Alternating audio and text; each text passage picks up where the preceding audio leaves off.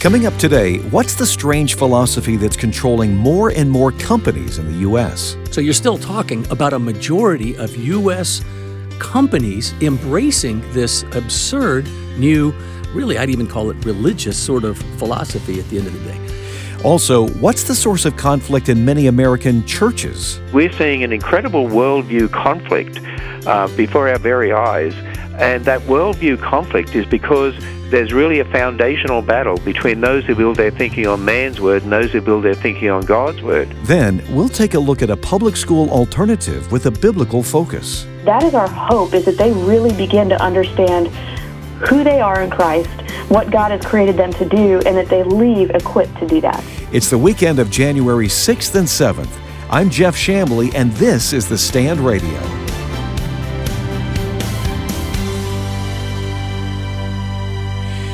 When you think of investing in a company, you might think about profit and loss, the cost of stock, or do they offer dividends?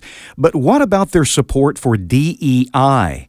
You need to know about that. We're going to talk about it with Steve Crampton. He's the assistant to the general counsel here at AFA. Hi, Steve. Hi, Jeff. Great to be with you. So what is DEI? It stands for diversity, equity, and inclusion. All right. Now, by diversity, they're talking about generally the categories that are recognized in Title VII as protected groups, race, gender, ethnicity, and so forth. So you've got discrete categories, and the idea behind embracing diversity, of course, is that you hire from a diverse workforce and that your employee group looks like America, basically, Okay. all right? Equity, though, is a very, very important term, all right? I have here the U.S. Chamber of Commerce's commentary and definition. Equity, quote, promotes justice, importantly, and fairness within the procedural processes and distribution of resources by institutions or systems. They denote the importance of differentiating, though, Jeff, equity from equality. Okay. Americans are familiar with equality, right? Listen to the U.S. Chamber of Commerce. Equality is the acknowledgement of the disparity in resources and opportunities individuals experience, right? Equal opportunity for all, as in the EEOC, for example. But on the other hand, the U.S. Chamber of Commerce says, equity allocates additional resources to ensure everyone can achieve the same outcome. So you see the difference. It's really Marxist, right? Opportunity versus outcome. They want to ensure we are all receiving the same benefits regardless of the output of our production and abilities and so forth. So it's really alarming in its root philosophies. According to an article in the Christian Post recently, the number of companies that are giving support and planning for diversity, equity, and inclusion has declined compared to last year. Why is this support for DEI actually on the decline? And it seems to me that's actually good news. I think that's great news too, Jeff. On the other hand, let me just note the report that we're reading from says it goes from 58% of companies embracing it to 54%. Okay. So you're still talking about a majority of U.S. companies embracing this absurd new, really I'd even call it religious sort of philosophy at the end of the day. Nevertheless, what you have at the end of the day, I think, is the proof of the pudding, right? Pragmatically speaking, forget about values here for a minute. It simply doesn't work, Okay. right? Whenever you value and promote based on characteristics as opposed to abilities and talents, inevitably your outcome, your production, your quality is going to suffer, right? Mm-hmm. So I think the corporate America is realizing that they're never going to have the results that they want if they embrace these artificial distinctions, which also, by the way, divide. They do not unite. The whole purpose here, just like critical race theory and so forth, is to divide us. Oh, okay. So you're plotting one group against another here and creating this tension and problem in your workforce. And so at the end of the day, it's going to be a drain on productivity. I think, Chesterton famously said, No man can break any of the 10 commandments. He can only break himself against them. I would suggest that the DEI philosophy is finding the truth of that statement. They're breaking themselves against, ultimately, God's 10 commandments here. Apparently, one of the things that they rely upon in order to implement DEI is a collection of data from their employees. Yes. And they are citing that as a particular problem because the employees aren't really cooperating as much as they had hoped that they would. Again, this seems like a good sign that people are at least willing not to give over certain information. Yes. Voters, employees, we're not as dumb as they like to think we are. Once we figure out the only reason they want to collect this data is to use it against us. And when you write down things like, well, I'm a Caucasian, or, well, I only have one gender, you say all the wrong things, and you know that those are going to be treated as wrong things in the eyes of the DEI police, then you're not going to provide that information. Now, we may reach the time soon where the company requires them to give these answers on pain of losing the job. We'll see if we come to that. But as of right now, I think it's a wonderful thing. And I would also just volunteer this, Jeff. We experienced, actually, when we were a part of the American Family Association Law Center some years ago, we were contacted by an employee at the IRS who was a Christian and wanted to organize along the same lines as all these minority groups had organized a Christian employee group. And the IRS said, absolutely not. Well, we had to sue them in federal court, and to this day, we won. To this day, they call themselves CFIRE, but I can't exactly remember what the initials stand for, but it's the Christian Employee Group of the IRS. Okay. And years later, here during the COVID disaster, I was contacted by members of that organization with respect to their stance on not receiving the vaccine. And again, because they were organized and they spoke out, we were able to protect them throughout the whole absurd push to force employees to get a vaccine. So getting organized is a huge thing. I know not everybody can find like-minded co-employees, but getting organized and getting educated on the subject, just as we're trying to do through this broadcast here, is hugely important in an effort to protect employee rights here. Okay, so what if you're an employee and you're asked to fill out a form to give a lot of information, and it may seem like harmless information? I may feel like as an employee, I'm going to be in trouble with HR if I don't do this. How should employees think about those forms that they're asked to fill out in these companies? Well, first, I think just the way you phrased the question, think about it. Okay, all right. Don't just automatically respond. It's a funny thing to me, Jeff. As Americans, I think we have a great historical tradition of, shall we say, questioning authority. We are taught, or at least we used to be, to think for ourselves. I think we really have kind of fallen behind on that skill lately. And frankly, part of it is the public education approach, trying to discourage that practice. But I think employees really do need to think, why do they want this information? You're entitled to ask those questions. So I would say first, again, educate yourself. Second, think through, why do they want this? Third, what are my rights with regard to answering or not? So just a simple question, what is the penalty, if any, for not answering? And, given the current state of affairs, I think the penalty is not too great. And I would say, don't answer if you don't have to. It's kind of like the police officer, forgive the analogy, but pulling you over on a traffic stop and asking, hey, do you mind if I look in your trunk? Now, you may not have anything to hide in that trunk, but he has no right to look in that trunk. Or a child protective services agent comes to your door and asks to interview your children.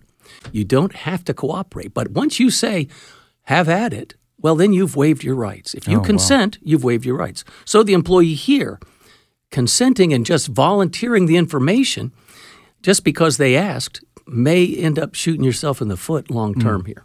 Wow. Great advice, Steve. Thanks so much for helping us. Sometimes we feel like these are abstract concepts that we really can't do anything about, but there are some very practical steps that you've given us today. Thanks so much for your time today, Steve. My pleasure.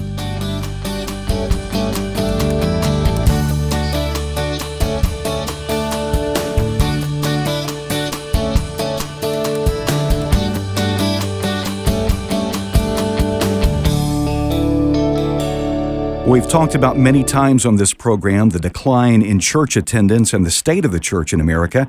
For instance, the Gallup organization recently released a poll that showed church membership dropping below 50% for the first time ever in the United States.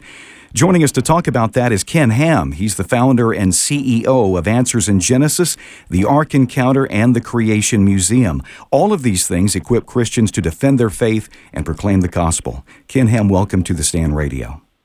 Hey, thank you. It's great to be with you. Ken, why are we seeing such a decline in the American church, do you think? You know, there's not just an overall decline in church attendance, but we also have to look at it generationally. If you go back to the 1700s, 80%, 75, 80% of the population attended church. But if you come up to 2010, millennial church attendance is down to 18%. And if you come up to 2021, then with Generation Z, we're down to less than 9%. So we're seeing a catastrophic generational loss from the church. In other words, what we have to look at, yes, there's church attendance is decreasing overall, but it's really with the younger generations where we're seeing that catastrophic loss. And so really, Generation Z are now considered, George Barna, a Christian researcher, said they're the first truly post-Christian generation. And so we are losing the younger generations from the church. And you know what? This is coincided with an increasing secular worldview dominating our culture, and it's gone hand in hand. And that is connected, and I believe it's the church's fault, because so many of our church leaders have not stood on the authority of God's Word beginning in Genesis. You know, Genesis 1 to 11 is the foundation for everything. There's nothing that's not founded in Genesis 1 to 11. And if you want to, for instance, know what marriage is, you have to start from Genesis 1 to 11. God defined marriage. He created the first marriage. He created two genders of humans. He created the first two people. We're all of Adam and Eve. We all come from them, so we're all one race. In other words, if you want to have a true biblical worldview, you've got to start from Genesis 1 to 11. But the majority of our church leaders have either compromised Genesis or say it doesn't matter or say it's not important, just told generations, trust in Jesus. We've had generations of kids go through a secular education system. And I remind people, you know, instead of saying secular, look at what Scripture says. You're either for Christ or against. You walk in light or darkness. You build your house on the rock or build your house on the sand. Do you know what secular means? There's no neutrality, so it means anti-God. And so the majority of our kids, 80-85% of kids from church homes have gone through an anti-God education system. They've been indoctrinated against the Bible. They've been indoctrinated in naturalism, which is atheism, evolutionary naturalism, and those that are in the church have been told by the majority of their church leaders, not all, but certainly the majority, don't worry about Genesis. You can believe what you taught at school. It's okay to believe in evolution, whatever. Just trust in Jesus. But see, what's happened is that generation starts to believe then and realize that you can't trust the Bible in its history, and over time, they just walk away from the church. And we've seen this generational loss, and they've been educated to believe it's man that determines truth, man who defines things, and so now man is redefining everything that God has defined. So man redefines marriage, he redefines gender, and now it's your feelings that determine your identity and who you are. The church hasn't taught them that our identity is in Christ as Christians, and you can't trust your feelings because we have a sin nature. If you don't teach the origin of all the basic entities of life in the universe from Genesis and understand sin and our sin nature, and it's God who defines everything, not man, you end up with generations who are captured by the world. They have a secular worldview, and we now see that permeating the culture. So we see moral relativism permeating the culture, and I do believe it is the church's fault because we didn't raise up generations to stand on the authority of the Word of God, know what they believe and why, founded in God's Word back to Genesis 1 to 11, and the world has captured them. We didn't teach them answers to the skeptical questions of our age that undermine the authority of the Word of God. We didn't teach them apologetics. And so that's what I believe has happened. There are many church leaders who will point, as you said, to trusting in the Lord Jesus or the work of the Holy Spirit, but they don't put the emphasis upon the Word of God itself. Do you think that that's a fear of being criticized or just an ignorance of the authority of Scripture? I think it's a number of things. I think number one, our sin nature, if you go back to Genesis chapter 3, verses 1 and 5, our sin nature is that we would rather question the word of God than the word of man. We have a propensity to not believe God's word. That's our sin nature. We've got to always make sure we don't let that master over us. And also, if you think about the temptation, did God really say, and then Genesis 3:5, you can become as God. So our nature is that we want to be our own God. And the other aspect of this is, I think that, you look through Scripture, and one of the problems you see that God points out over and over again, people rather would have the praise of man than the praise of God. And we easily get succumbed to the world. It's much more easy for the bad to influence the good than the other way around because of our sin nature. And I think because of peer pressure, hey, if you're going to stand on God's word in Genesis, you're going to be called anti-intellectual, anti-scientific, anti-academic. You won't be published in the journals and so on. And people have an academic pride, an intellectual pride, and I think peer pressure, and so many have succumbed to what the world has taught. And particularly when it comes to Genesis, they're indoctrinated to believe that if you accept Genesis as literal history, and God created in 6 days, just like he said, then you're going against science. And look what science has done in bringing us all this technology. And we've got to understand that's not the science that brings technology. The word science means knowledge, and knowledge about the past is a very different sort of knowledge than gaining knowledge through your five senses to build technology. So I think there's been an intimidation by the world. And God's word over and over and over again, all through Scripture, we see this emphasis through the Old Testament as well as the New Testament. Don't put your trust in man's word. Put your trust in God's word, and don't compromise God's word. But down through the ages, what do we notice? Over and over again, the Israelites did it over and over again. Compromise with the pagan religion of the age, mesh it with God's word, and it destroys them. And we've done the same. Most of our churches, Christian academics, Christian colleges, and so on, have compromised God's word with the pagan religion, millions of years, evolution, the pagan religion of our age to try to explain life without God. And what happens? It undermines biblical authority, and you see the catastrophic results in the younger generations as they depart from God's word. There's been an increasingly hostile culture around us toward the things of God, especially the authority of the Scriptures. Do you see that as something that is going to sift the church, and some churches are going to come out stronger, those who hold to the authority of Scripture, and the churches that don't will continue to decline? Well, I think we're already seeing that. We're already seeing that those churches that take the stand on God's word, they stand out. They certainly do. And, I'm finding in this ministry more and more as I call our supporters to thank them for supporting us, they're saying, you know what, we are starting to change the way we support Christian ministries, the way we support our churches. We're looking for those that are willing to take a stand on God's word. And we're seeing that, it really is a sifting of the church. It's really that time when it's who really is going to stand for God's word, or who's going to become soft on LGBT, soft on gay marriage, soft on abortion. Who's really going to take that stand on God's word? And I think God is allowing this to sift the church to see who really is standing for Him. And again, it comes down to a biblical authority issue. Who's going to stand on the authority of God's word? We need to be bold. We need to be unashamed.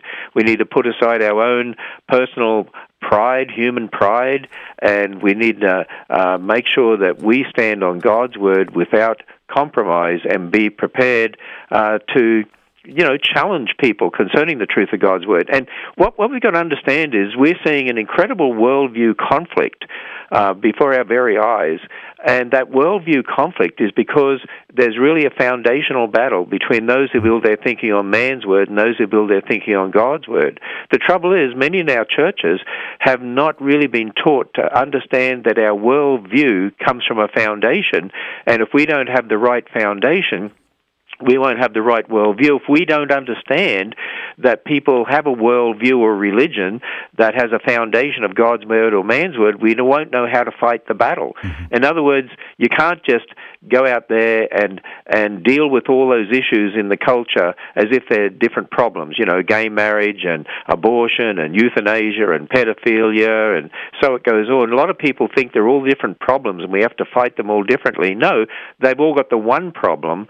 They're all the same problem. The problem is they come from those who build their thinking on man's word, which means they're all different symptoms of that problem. So the solution, if they're all the same problem, the solution is the same solution. And the solution is the truth of God's word in the saving gospel. And that's the point. And that's what we all need to understand. Ken Ham, the founder and CEO of Answers in Genesis, the Ark Encounter, and the Creation Museum. You can find out more about Ken Ham and the ministry at answersingenesis.org. Ken, thanks so much for being with us and for giving us your thoughts on the church today. Thank you.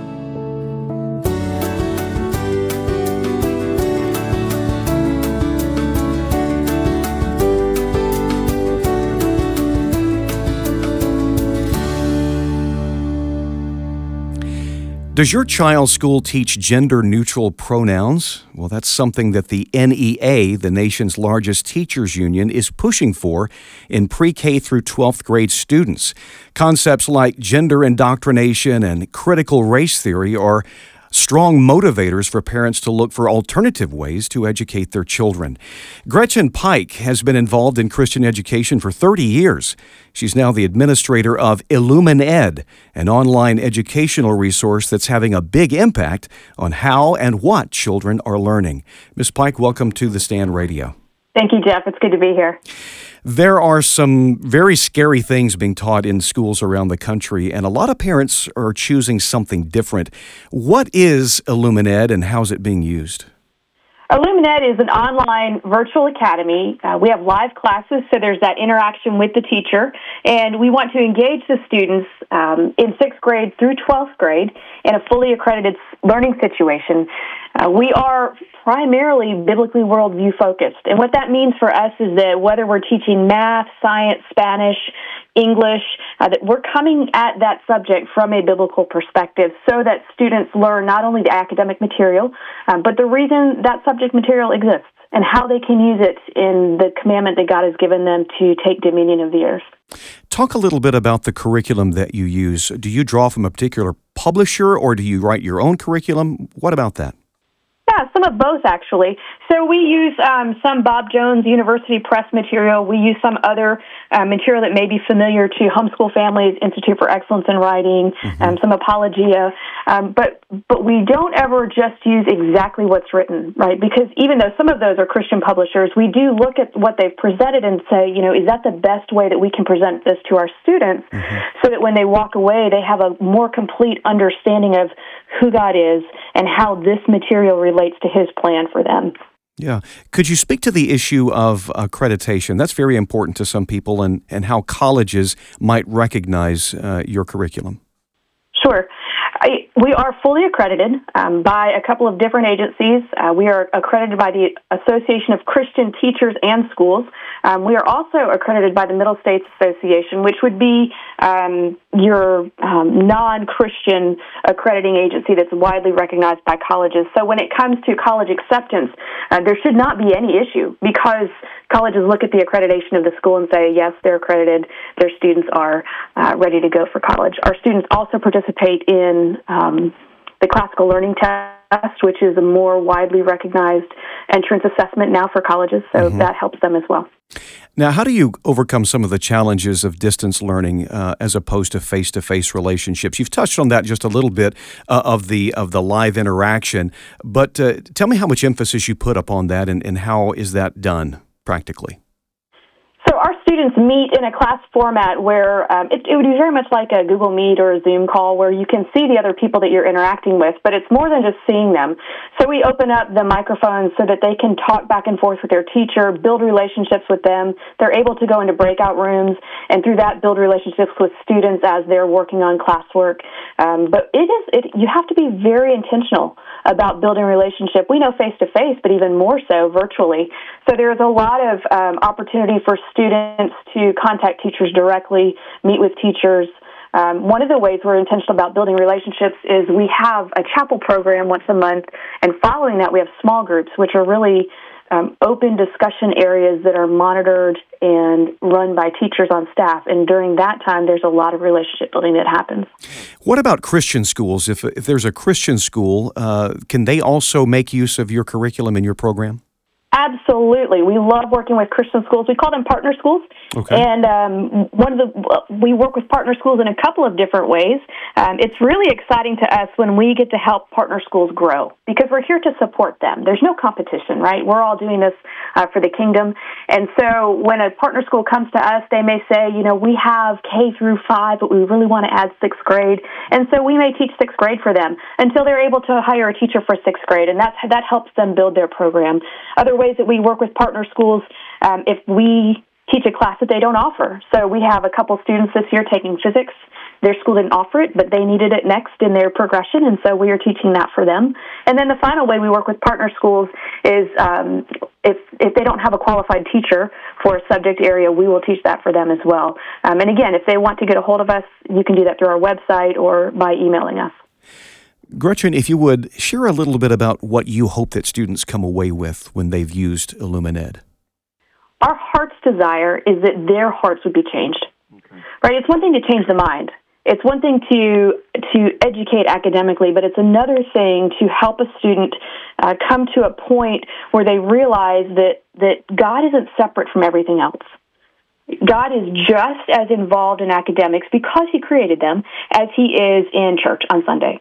And so that as they learn and as they grow, as they progress through different work ethic issues, different study skill issues, in addition to their class, that they walk away understanding that, okay, my school didn't just give me a diploma. They prepared me for God's calling on my life, whatever that is. And we know that not all students are going to go in that direction, but that is our hope, is that they really begin to understand who they are in Christ, what God has created them to do, and that they leave equipped to do that. Our guest today is Gretchen Pike. She's the administrator of iLumenEd. You can find out more about iLumenEd at the website ilumened.org. That's ilumened.org, or by calling 540-200-8388. Gretchen, thanks for being with us today. Thank you, Jeff. Be sure and join us again next week on The Stand Radio as we get a preview of what we can expect in the upcoming Iowa caucuses. We'll talk with AFA Vice President Walker Wildman. And speaker and author Camille Cates will share what we need to know in reaching out to men and women scarred by abortion.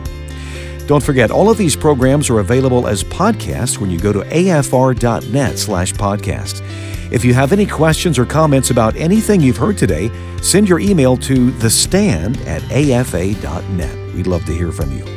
And for important articles on culture, faith, and family, get your free 6-month subscription to The Stand magazine by going to afa.net/thestand. Until next time, I'm Jeff Shamley. Thanks for listening.